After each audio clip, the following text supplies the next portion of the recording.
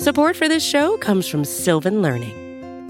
When children love learning, they can tackle any challenge life throws at them. Sylvan's Insight Assessment can help you determine if your child is ready for what's ahead. It can also identify gaps in learning and point out areas that could be of concern for your child so they can tackle what's to come. And right now, it's the best price of the year at $29. Go to sylvan29.com to learn more and get your child's assessment for only $29. That's SYLVAN 29.com. From the newsroom at Eater, I'm Amanda Kloot. And I'm Daniel Janine. And this is Eater's Digest, a show about all things food and dining. With a little help from the biggest names in the world of food and the journalists here at Eater, we try to understand what's happening right now in kitchens, restaurants, and dining rooms around the world. Today on the show, Eater editors are divulging their favorite restaurant moves. Ooh.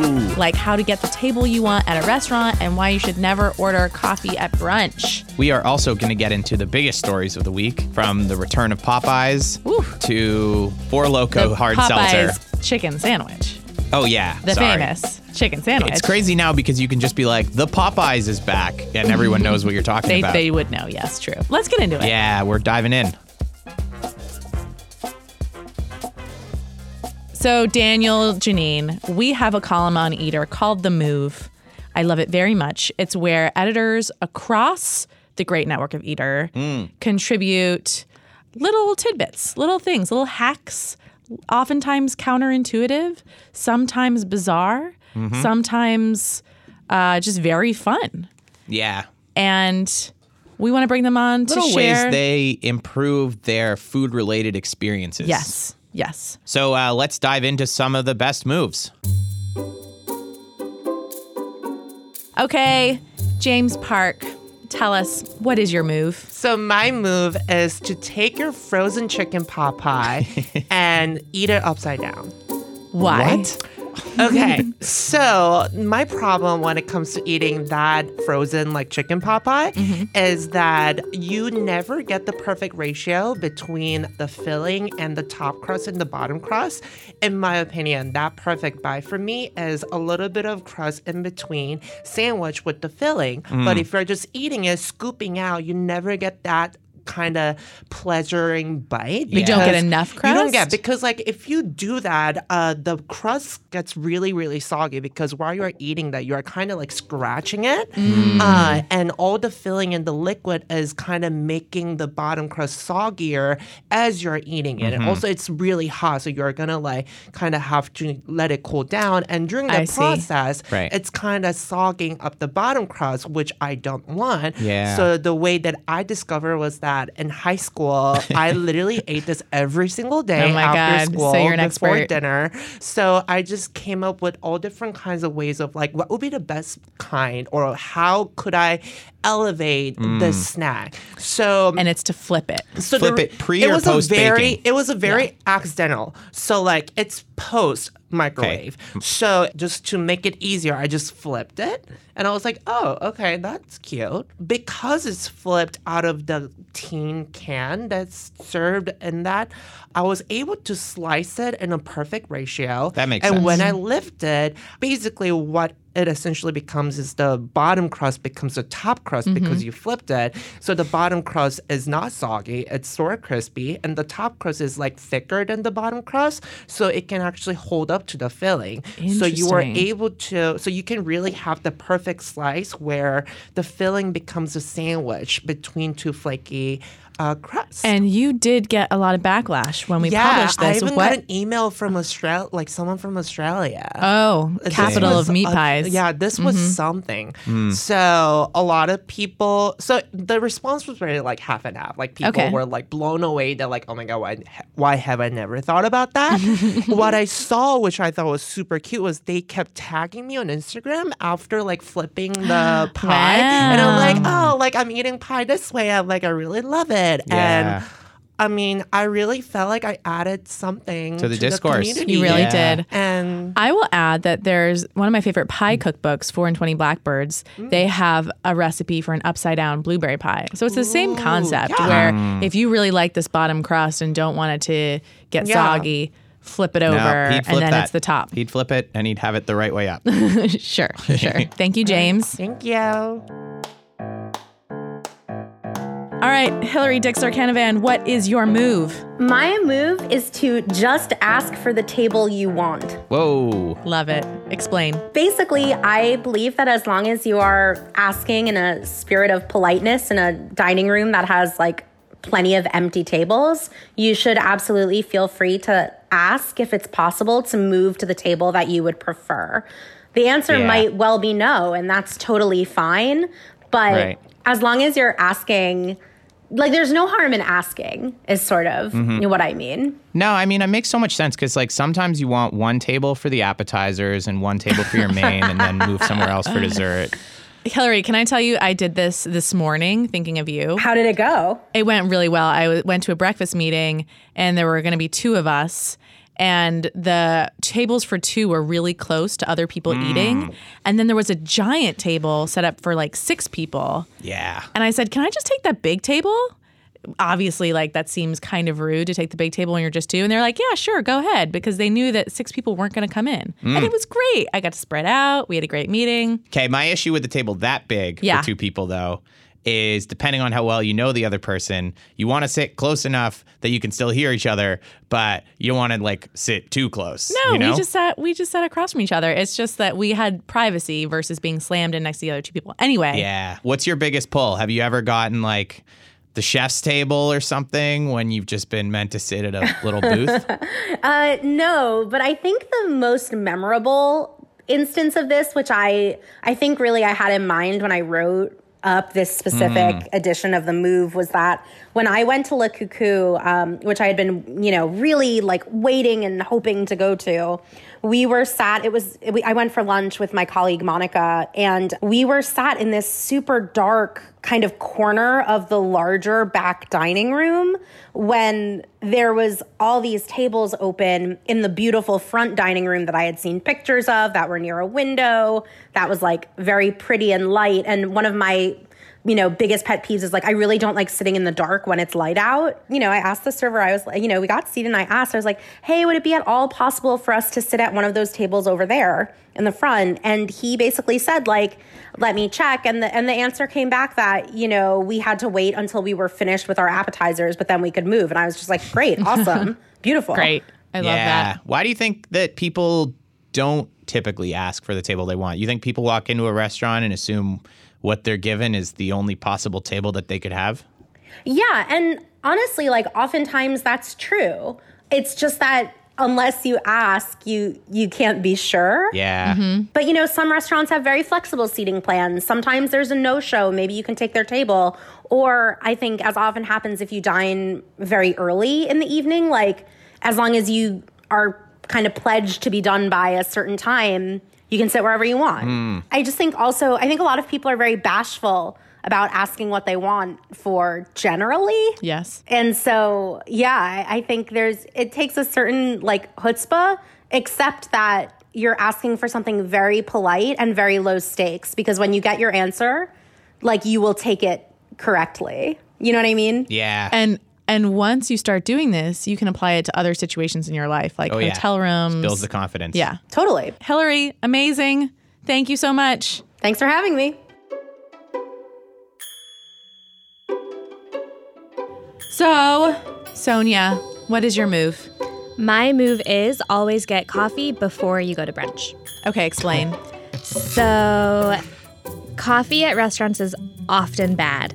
And when you go there and you get a meal and you wait for a long time and they serve you coffee that has been sitting around for a long time, or it's not warm, or It's just pulled poorly if it's espresso. It just kind of puts you in a bad mood for the rest of your day. You're already grumpy. Maybe you're hungover. I don't know if we can say hungover on this podcast. Yeah, we'll bleep it. We'll definitely bleep hungover. Mm-hmm. And so if you get coffee before, then you've kind of set yourself up for a really nice experience. If you know you're going to be waiting for a long time, you could even put your name down, go get coffee, come back, and you could just kind of have this lovely start to your day instead of being grumpy about bad coffee. Here's something I'll add. Because I was thinking that I didn't really relate to this at first. But then I thought about how many times I've been to a breakfast situation where it takes a while to get my coffee. And it's like when you really need a drink when you're out at night. Yep. And you're like, I just need my goddamn drink. If they could just give me my drink, I would ignore all the rest of these service flaws. Yeah. Sometimes you just need your coffee to move on with your morning. Well, because 100%. it's exciting. It's a drug. Yeah, it's a drug. And get your drugs before you have to be dining with people. Right. Sometimes a lot of people, Pre-game. sometimes people you haven't seen in a long time, pre-game your brunch by getting coffee somewhere else. Yeah. That's the move. What has some of the backlash been? Some of the backlash has come from chefs who think that the coffee at the restaurants is very good. That might be true. Yes, in their defense, yes, many restaurants have great coffee. Of course, many restaurants are attached to coffee shops. Maybe many restaurants, also do really good breakfast programs. Not all restaurants. Not all restaurants. Yeah. I think it's fair to say, though, that a coffee shop is going to do coffee better than a restaurant because a restaurant is not a coffee shop. That is correct. Oftentimes that is correct, yeah. Yeah. Also, it's fun to do something, I think, to expand on the move a little bit.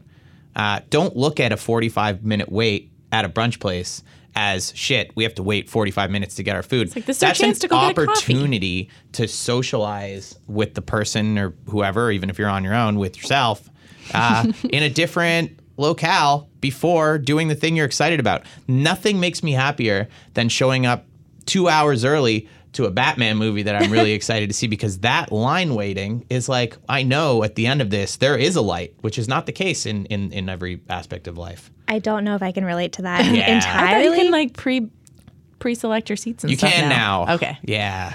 But restaurants have good coffee now. so I don't What know. other backlash have you seen? I think somebody called me elitist because I mentioned itineraries in the piece. So if I'm traveling, I work in food, so I'm often interested in going to a lot of different places. Sure. And so if you know that you're going to be waiting around for brunch, you can kind of plan it so that you can stop at a place for coffee on your way, and then you can hit two of the restaurants that you want to go to instead of just hitting one for a meal. So maybe you get a pastry, maybe you just get coffee, and then you have this lovely brunch somewhere else. So I don't think a lot of people can relate to that if they don't plan their trips around food the way that I do, and I think many people that we know tend to do. So that was an interesting perspective, although I don't think I'm elitist. Response to the claim that you're elitist is Yes. False. Can I bring up another caveat? And that is, diner coffee, obviously bad. I mean, typically bad, right? It's a separate kind of coffee. Depending on your taste. I Sure. have a thought on this, and But it's part of the meal that it's like you get coffee and then it's like, sweetheart, can I get you a refill? And Yeah. then that is a component of the diner experience. I don't think people go to diners for brunch. I think they go to diners for okay. breakfast. Yeah. So I would say that is separate. I did get that point, I think, including from you yesterday and also from a few other people. Also, but you can still get your diner coffee in addition to your good coffee. Yeah, have two coffees. That's a lot. That's the No, dream. because diner coffee, I love diner coffee, and it's usually not super strong and not super great. And I drink it weak. Oof, I pull harsh. up. No, but I love it. Yeah. But I could also drink a whole coffee on my way to the diner and then also have coffee at the diner. Okay, if we're going to talk about elitist things, have you had a delicious brunch experience where they do have an amazing cold brew and they bring you an amazing house-made oat milk on the side, and you just pour that oat milk in and watch the fat just slowly drip through the dark black coffee, and it's like, wow, I'm excited to have this while eating my pancakes? That sounds beautiful, but this is a move that I have actually put into place in my life. So Okay. so I don't often order coffee at brunch anymore because I am really getting it in advance. No, so she doesn't. Yeah, I would double down. sometimes I can consume so much coffee though. Yeah. So I'm elitist in that. I've trained myself in this way. Right. I don't think it's elitist to drink 2 cups of coffee. No. You're No. right. You're right. Sonia, I love this move. Thank you so much. Thank you for having me. I'm so glad to be in the presence of such elites here. Up next, Megan McCarran. Megan, what is this breakfast-related move that you have for us? My move is that I like to get up really early on the weekend, at least by weekend standards, hop in the car and drive somewhere that would usually be, a really long time in traffic. But on a Saturday or Sunday morning, every road is clear, and just go have breakfast. I live in Los Angeles. I used to live in Texas, and both those places, big car culture, and also there's a lot of really wonderful places to eat that are scattered all around where I live. And on a Wednesday afternoon, I'm probably not going to want to drive from where I live in Culver City all the way down to Long Beach, where there's a really easy freeway that you can take there, but it could take up to an hour, hour and a half in traffic, right? But if I get up on Saturday morning at 8:30, suddenly something that would take an hour and a half, you could do in maybe half an hour. Should American infrastructure have been created this way? No. But since this is the world we're living in, this is a great way to experience how a freeway is actually supposed to work. And so one Saturday morning recently, I drove down to a really cool new bakery in Long Beach, picked up a couple loaves of sourdough, got there early enough to get a special little flatbread pizza they were making. And then also Long Beach has a really lovely dog beach, so we took my dog to the beach. So those are the kind of like nice, leisurely, dreamy kind of breakfasts you can have when you're taking advantage of the fact that everyone else is maybe still asleep. Right. Love that. So basically, the move is to go on tiny little breakfast vacations on the weekend when there is no traffic, but use the food as an anchor and a destination. Yes, I love that. Another thing I like to do is go out to the San Gabriel Valley in the mornings and eat all the exciting breakfast options out there. There's a bakery, a Taiwanese bakery called Huge Tree Pastry, I think it is, or I think it's Huge Tree Bakery. And there is something that just does feel like a tiny vacation when you are out for breakfast in the morning. You're getting, food that is usually you would never have for breakfast during the week because it's too far away. And you have this sense of discovery and leisure, and you still have the full weekend day ahead of you. It's just, it is like a tiny vacation in a way that like a lunch or even dinner trip doesn't feel in quite the same way. No, you get back from a lunch and your day is basically done. Yes, exactly. And then you're like, now I have to go back to work. It's like when you go to a 4 p.m. movie and you get out at 6:30 and you're like, that was my entire day. Well, right. And especially now when it gets dark so early, it's like another, I even in California, it still gets dark early, which can be a bummer, even if it's, warmer out. And I think, especially if, short days get you down, it's a good way to enjoy even more of the sunshine in the morning. And for me, it actually makes a lot of sense because I need deadlines for things, and the traffic getting heavy again is enough reason to get out of bed early to make it to the place and back. Yeah, and sometimes also the breakfast move is great because the other deadline is it could be something really popular that runs out. I first developed this methodology eating barbecue in Texas. My favorite thing to do in Austin was to get up really early and drive out to Snow's, which is in, a pretty rural part of Texas. It's only open on Saturday and Sunday. I think currently it's rated the number one barbecue in Texas, but it's always sort of between 1 and 5. Yeah, so you have to get up early. You have to get out there early. You get in line. You get the brisket. You get a big styrofoam container of potato salad. And, the pitmaster, whoever's working the pits that day, they maybe bring you a Lone Star at 10 in the morning, and you are definitely on vacation then for that moment, right? I love that. And then you have the rest of the day ahead of you to feel awful. Or accomplished. Well, thank you, Megan. Thank you, Megan. Thanks, guys. Amanda, those were some moves. Those were some moves. Can I tell you? Some I like better than others. I'll tell you that. The best part of the move column, is to be sitting in a room, seeing a move that a coworker has written, and just being like, nah, nah, super, no thanks. No, don't need that at all. Yeah. And then some of them, you're like, of course. Yeah. Hillary's move has changed my life. Yeah. Because I am one of those people that does not ask for things when I should. Yeah. And now I do ask for better hotel rooms, ask for better tables. I'm just much more assertive. Mm-hmm. In the spirit of this, yes. What is your move when it comes to sending food back? Oof. I will rarely send food back. Yeah, me too. Yeah, I can't. No. No, I'm not It's good at not that. worth My it. mother is great at it. Ooh, yeah. Oh, yeah. She's gotten a lot of coupons from like Applebee's for sending back her burgers. Nice. And then you get them for like holidays and stuff. And she's like, I got you $25 in Applebee's. And it's I like, mean, yeah, pretty much. So my move, Daniel, is a little off the beaten track. Yeah, I would say before we even get into it, Yeah. I don't know if it's necessarily a move, but I love it. I think Okay, it's amazing. I don't have a move. Yeah, it's a move. I don't really it's have a a move. move. It's a move. It's a smart move. It's But a I'm philosophy. going to tell you what I do. Yeah. Sometimes when I go to restaurants, related to what I do when I book hotels. It's about setting expectations. My move is always cross-reference photos from Yelp and Instagram. Oh, okay, cool. Okay. Why? So if I'm trying to decide between a few different restaurants, I'm gonna look at the Instagram page. Okay. And be like, oh, this looks pretty good. I'm Really excited. elegant. Mhm. Ooh, Beautiful lighting. My goodness. And then Yeah. I'll go to Yelp because Yelp is where the reality lives. And Yeah. that's what's gonna show me what is this dish actually gonna look like in the dark restaurant when I'm looking at it? Is it gonna be appetizing? Yeah. And it's the same thing with TripAdvisor and hotel websites. Right. So you're going to go to a hotel, you look at the hotel website, you're like, this looks like a great place. Then you go to TripAdvisor, Yeah. and that's where you see like the pubic hair in the bathroom and like this weird lighting in the. So it's the truth lives between the two. Yeah. And that's what I think about with restaurants. Right. And so if I'm getting really excited about a place, or if I'm not sure if I want to go or not, I might look at Yelp and be like, you know what? I'm fine waiting. It's kind of how I feel about the world. The truth lives somewhere between Disney and documentaries. Yeah. Oftentimes, sure.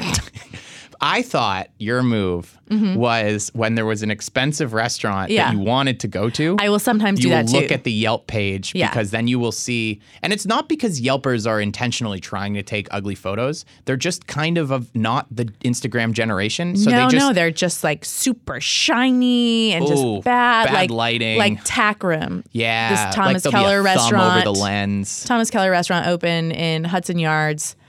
I didn't really want to go, but I was curious. It's very, very expensive. So if I want to just like keep that feeling at bay, Yeah. I just go to the Yelp page, look at all the ugly photos of the food, and think like, you know what? I'm good. I'm Yeah. good waiting until like maybe some more people go and tell me that it's really good, or until someone invites me to go and Ooh. to pay for me. That sounds like an open invitation. I mean, if some rich friend wants to take me to Tack Room, this is not an invitation to Tack Room. I'm not going to take a comp, but No. rich friends, sure. Yeah. I love the move. I think it speaks more. It's also an interesting way of looking at the way that like people now, because of the drive to succeed on Instagram, are willing to make things look better than they actually do in real life because Yeah. that's going to get you more attention on Instagram. Sure. Whereas on Yelp, it's actually not really as much about the photos, and No. you're just trying to capture like the real it. life. Yeah, Yeah. that's it. You just Yeah. want to get the photo on there as And reference. of course, And it's older people. And, what something looks like isn't representative if it tastes good or not, but I No. do want to see what I'm getting myself into. Yeah. What's an example? Sometimes we were looking at one and there was just like a medium rare duck or something, and it just like was a photo in black and white, and the duck was in like the It was- left-hand corner. It was probably Tack Room or Crown Shy because those were two Yeah. expensive restaurants. I was like, do I really want to spend the money? Yeah. So maybe the general tip here is if there's something luxurious that you really want to do, go read some bad reviews because that'll hold you off for a bit. Sure. Yeah. If you have a move, record it as a voice memo, send it on in to digest@eater.com, and we will run some of our favorites on the show. We'll be right back with the biggest stories of the week.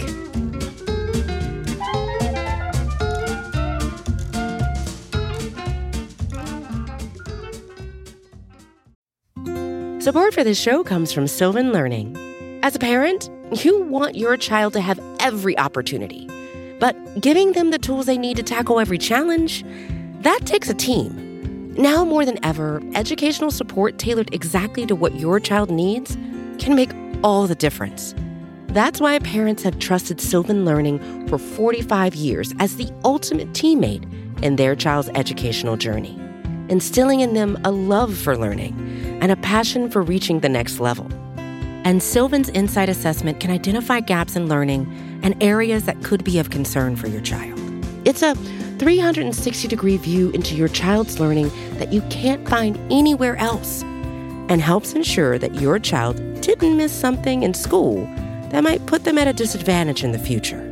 And right now, it's the best price of the year at $29. Go to sylvan29.com to learn more and get your child's assessment for only $29. That's SYLVAN 29.com.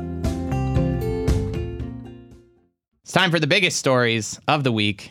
We are very structured here. We separate them with the sound of a ding. It's an audio cue. It sounds something like this. Let's just hop right in. Daniel, the Popeyes chicken sandwich is back. Yeah, it's back. It's back. It came. It was popular. Everyone freaked out. It went away. And on the third day, it rose again. And it rose again as promised. Yep. And the world went crazy. It turned the stoners out of bed. Again. Ooh, did that work? Not really. No. Okay. They came back. They trolled Chick-fil-A once again because that worked the first time around. Yeah. Well, they got lucky.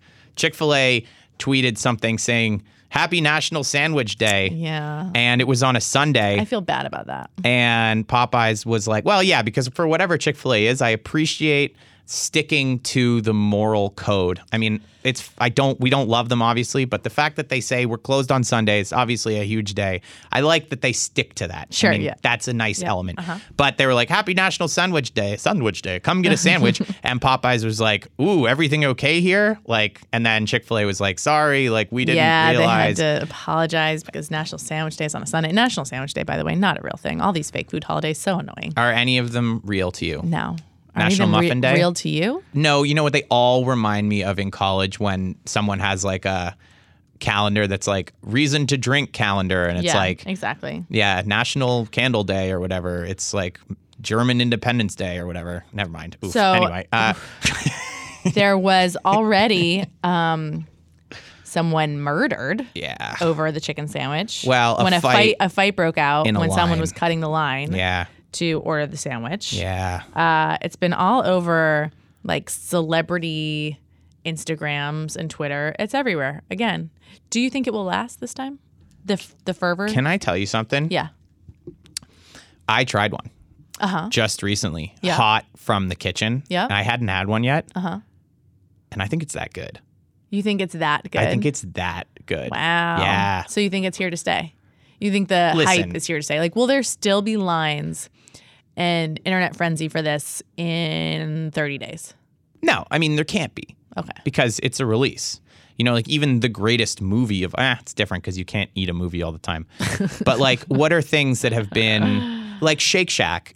Yeah. Shake Shack's burger is still, well, and there's so many of them. Yeah. There's so many Popeyes. Yeah, the scarcity and the line was leading to the whole thing. But I think the product is there. Great. Yeah, I think it is the best. It's definitely the best fast food chicken sandwich that I've ever taken a bite of. And I saved it for a friend. And 45 minutes later, I ate half of it, kept it in the bag, brought it to a locker at a gym, steamed, went to dinner, gave it to him. He tried it at the table in secret, and he was still blown away. And this is a chicken sandwich expert. Okay. An expert. Blown away. Well, there you have it, folks. So the sandwich is back. It's here to stay. Janine loves it. Janine loves it. And as we've talked about, it seems to be the biggest food release that we've seen in some time. So I'm excited to see if they can maintain the consistency and how easy the thing becomes to acquire. Because here's the difference.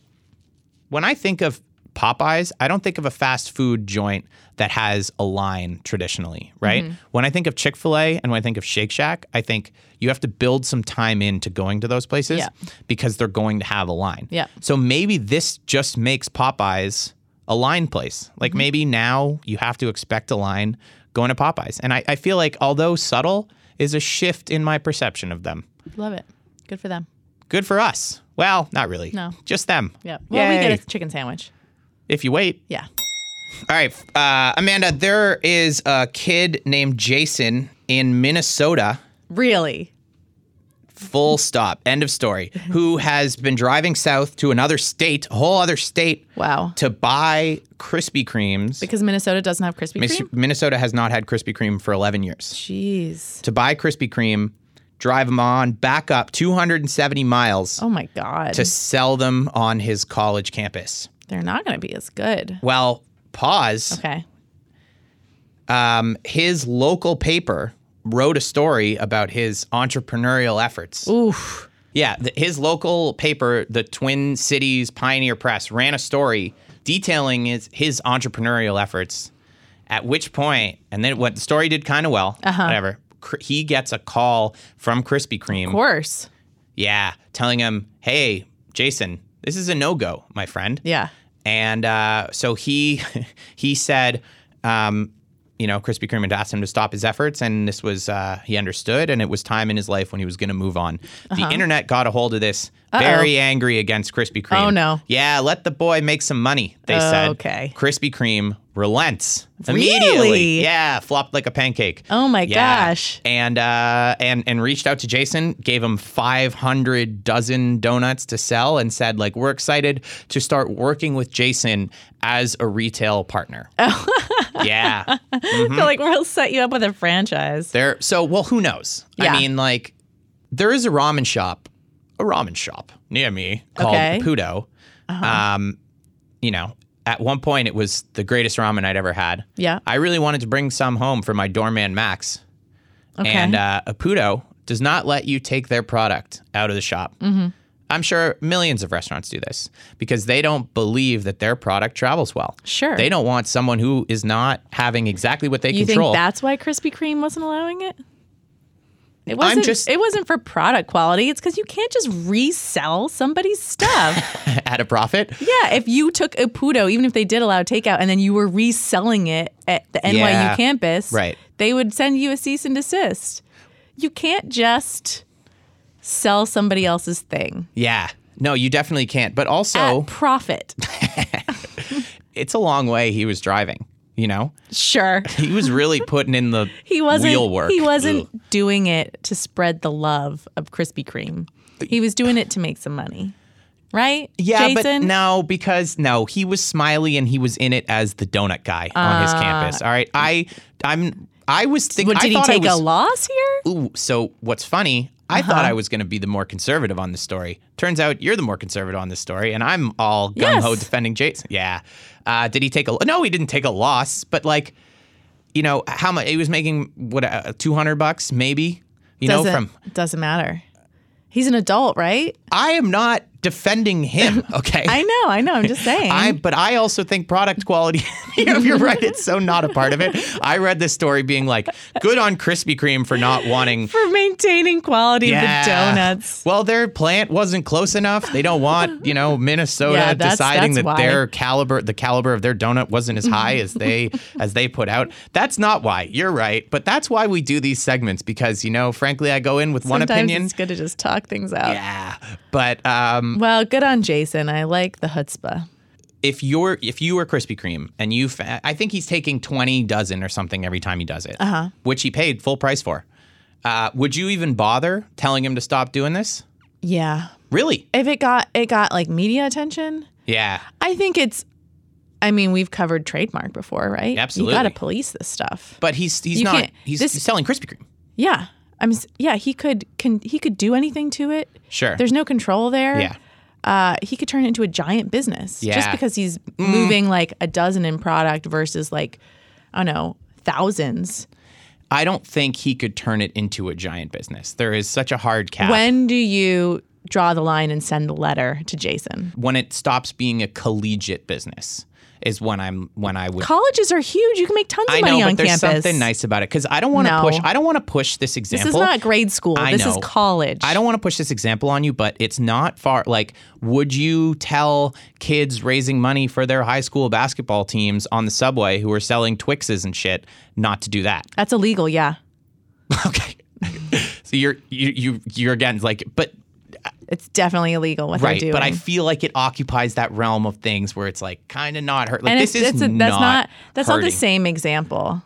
Because who's going to shut them down? Twix? I mean, the MTA will shut them down because it's illegal. Yeah. If they get caught, the MTA will totally shut them down. Right. But Krispy Kreme is big. It's not that far off Twix being like, hey, don't sell our product on the subway. Yeah, Twix could do it too, I guess. But they're selling like a grab bag of stuff. They buy it from Costco. I don't know. But Krispy Kreme is very much like he's basically becoming a franchisee of Krispy Kreme without paying them at all and without being regulated at all. You can't resell.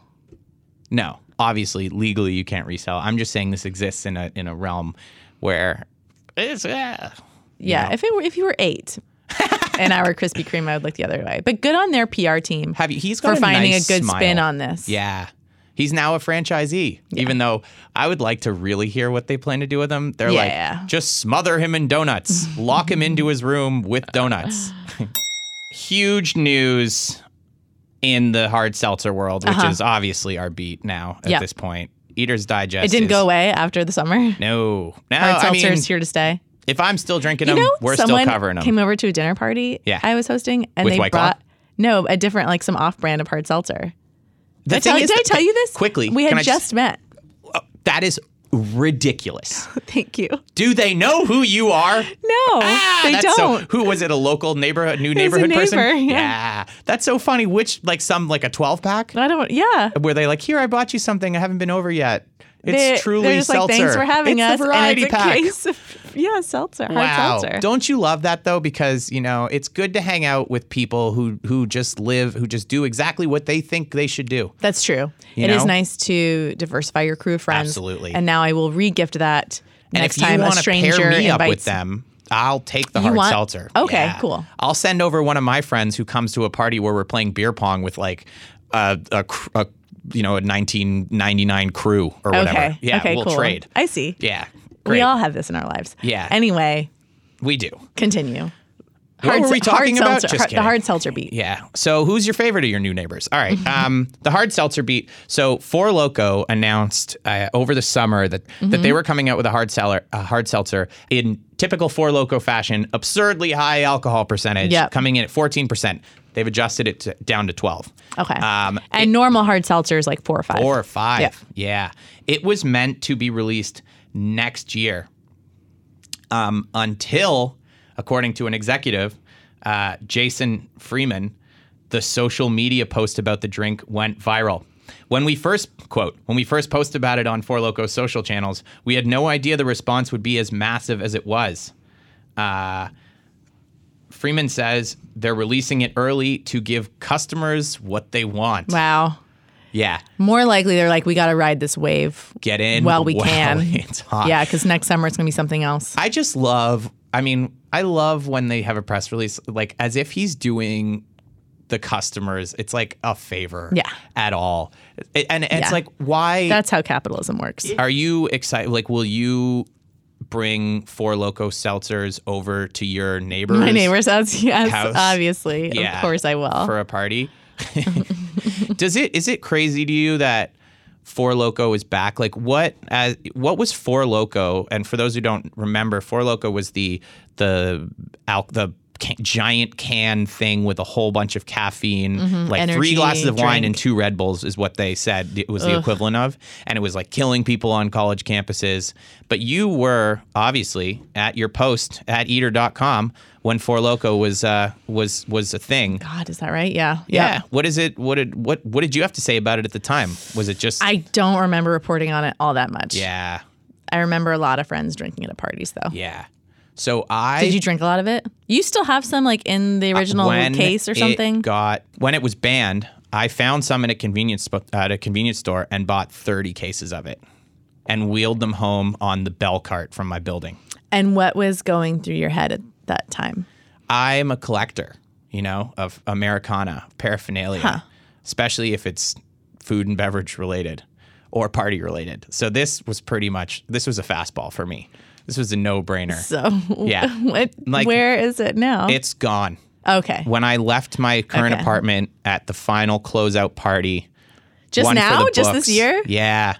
Wow. But I will tell you what really... 30 cases? 30 cases? It was slowly over time we were going through them. Dipping through it. It would always be like, is tonight a Four Loko night?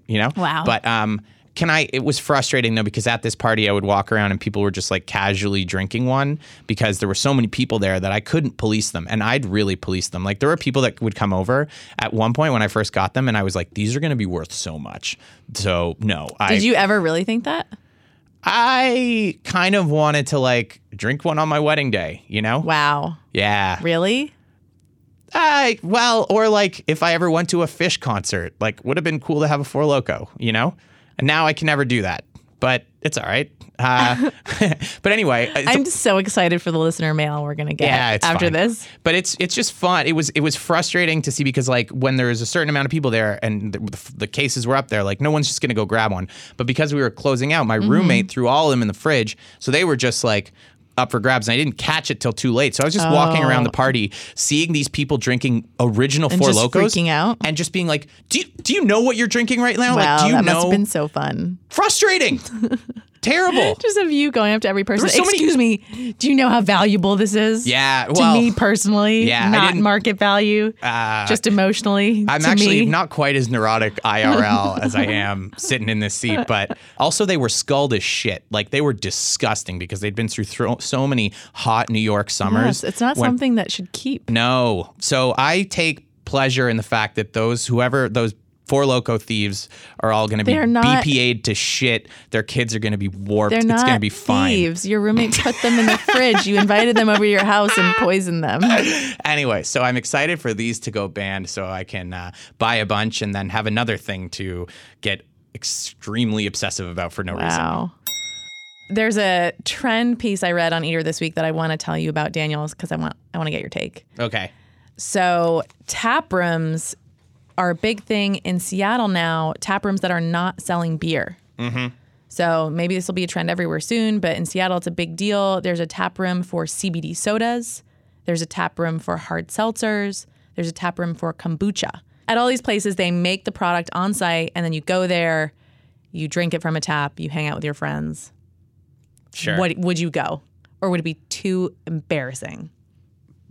What? Would it be too embarrassing for you to find yourself at a hard seltzer tap room? Because it would be too embarrassing for me Why? Yeah, see, this to be is... at a hard seltzer tap room. So, okay, why are they It call seems so silly. Do you think a beer hall is silly? No, What's the difference? I don't know. You really don't know at all? I think Is wine not like, would you go to a natural wine room that with a bunch of natural on a wines on tap? winery, yeah, like at a Sure. winery, you drink the wine. It's about the idea of drinking the thing where it's made. Hard seltzer just seems like such a silly product to me that I can't take it seriously. Whereas Hard seltzer is the dumbest one because there's no like craft brewing going on. No. But with cider, I think there's I think with cider craftsmanship. or kombucha, I could kind of, I could get there. I think that society is not ready to. CBD soda though? That's ridiculous. I just don't think we need to call these tap rooms. Why don't we just call it like a CBD soda bar? Sure, I guess. I think the difference is that it's made there, so they call themselves tap rooms. The thing that I think is the most, all right, I figured this out, maybe, hopefully. The thing that's silly about this is CBD soda or hard seltzer, the base of the hard seltzer is always exactly the same. Yeah. It's just a flavoring. Yeah. There's no reason to have different taps. Like the reason you have a tap at a beer hall or you just even need a like cider a soda hall. gun. Yeah, you just need it. Like it could just be one giant tap and then they come around with a little droplet thing. Wouldn't that be funny? Oh, sir, what are you having? Oh, you're having this? Like drop, drop, drop. Just like Crystal Light packets. Yeah. You just open the thing, pour in the powder. The core competency of a tap room for beer is that it's getting you your beer directly from the source. Like each tap is as close to the source as you can get. I guess if you want to be obnoxious and have like 20 kinds of ciders, then like that makes sense as well. Yeah. But something where there's just an additive makes zero sense and is just like a gimmick. At that point, it's just a gimmick. Here's the takeaway. Gimmicks suck. You just need to be able to prove that there is some inherent value. And but having said that, like where again did you say the hard seltzer tap Seattle. room? Yeah. Seattle. If you want to start a Brooklyn one, Yeah. I wouldn't be surprised. I mean, there's something to be said. No, there's nothing to be said. Like There's nothing. A vodka soda bar or something would be. Sure, a bar. It's just a bar. The tap room thing is the issue. Okay. I mean, there's a tap room. There's a cider. Brooklyn Cider House is a cider tap room in Brooklyn, which you would know by the name Brooklyn Cider House, I guess. Yep. Anyway, the fellas have been known to go there and do this thing where you get food and then between each course, you get a 15-minute window to drink infinite cider from one tap. Each team gets one tap, and then you just get like one glass. Team? Yeah, it's however many people you go, and you just like chug, and like you can only pour as much as you can pour, right? So you all have to work together and chug as fast as you can. I haven't taken it part. What is this life? Thank you so much for listening to Eater's Digest. I sure enjoyed the episode this week. If you like the show, please tell one friend. Yeah. If you have any questions, thoughts, moves, please email us at digest@eater.com. Big thanks to James Park, Hillary Dixler Canavan, Sonia Chopra, Megan McCarran, our producer Martha Daniel. Yeah, that's all the people. And thank you to you, Dan, as always, for showing up. Yeah, I was on time, and I came and I was present and open, and I was, we laughed and we got a little emotional, but at the end of the day, we put an episode together, and you know what? That's really all you can ask for from this 2-hour session. We sure did. See you next week.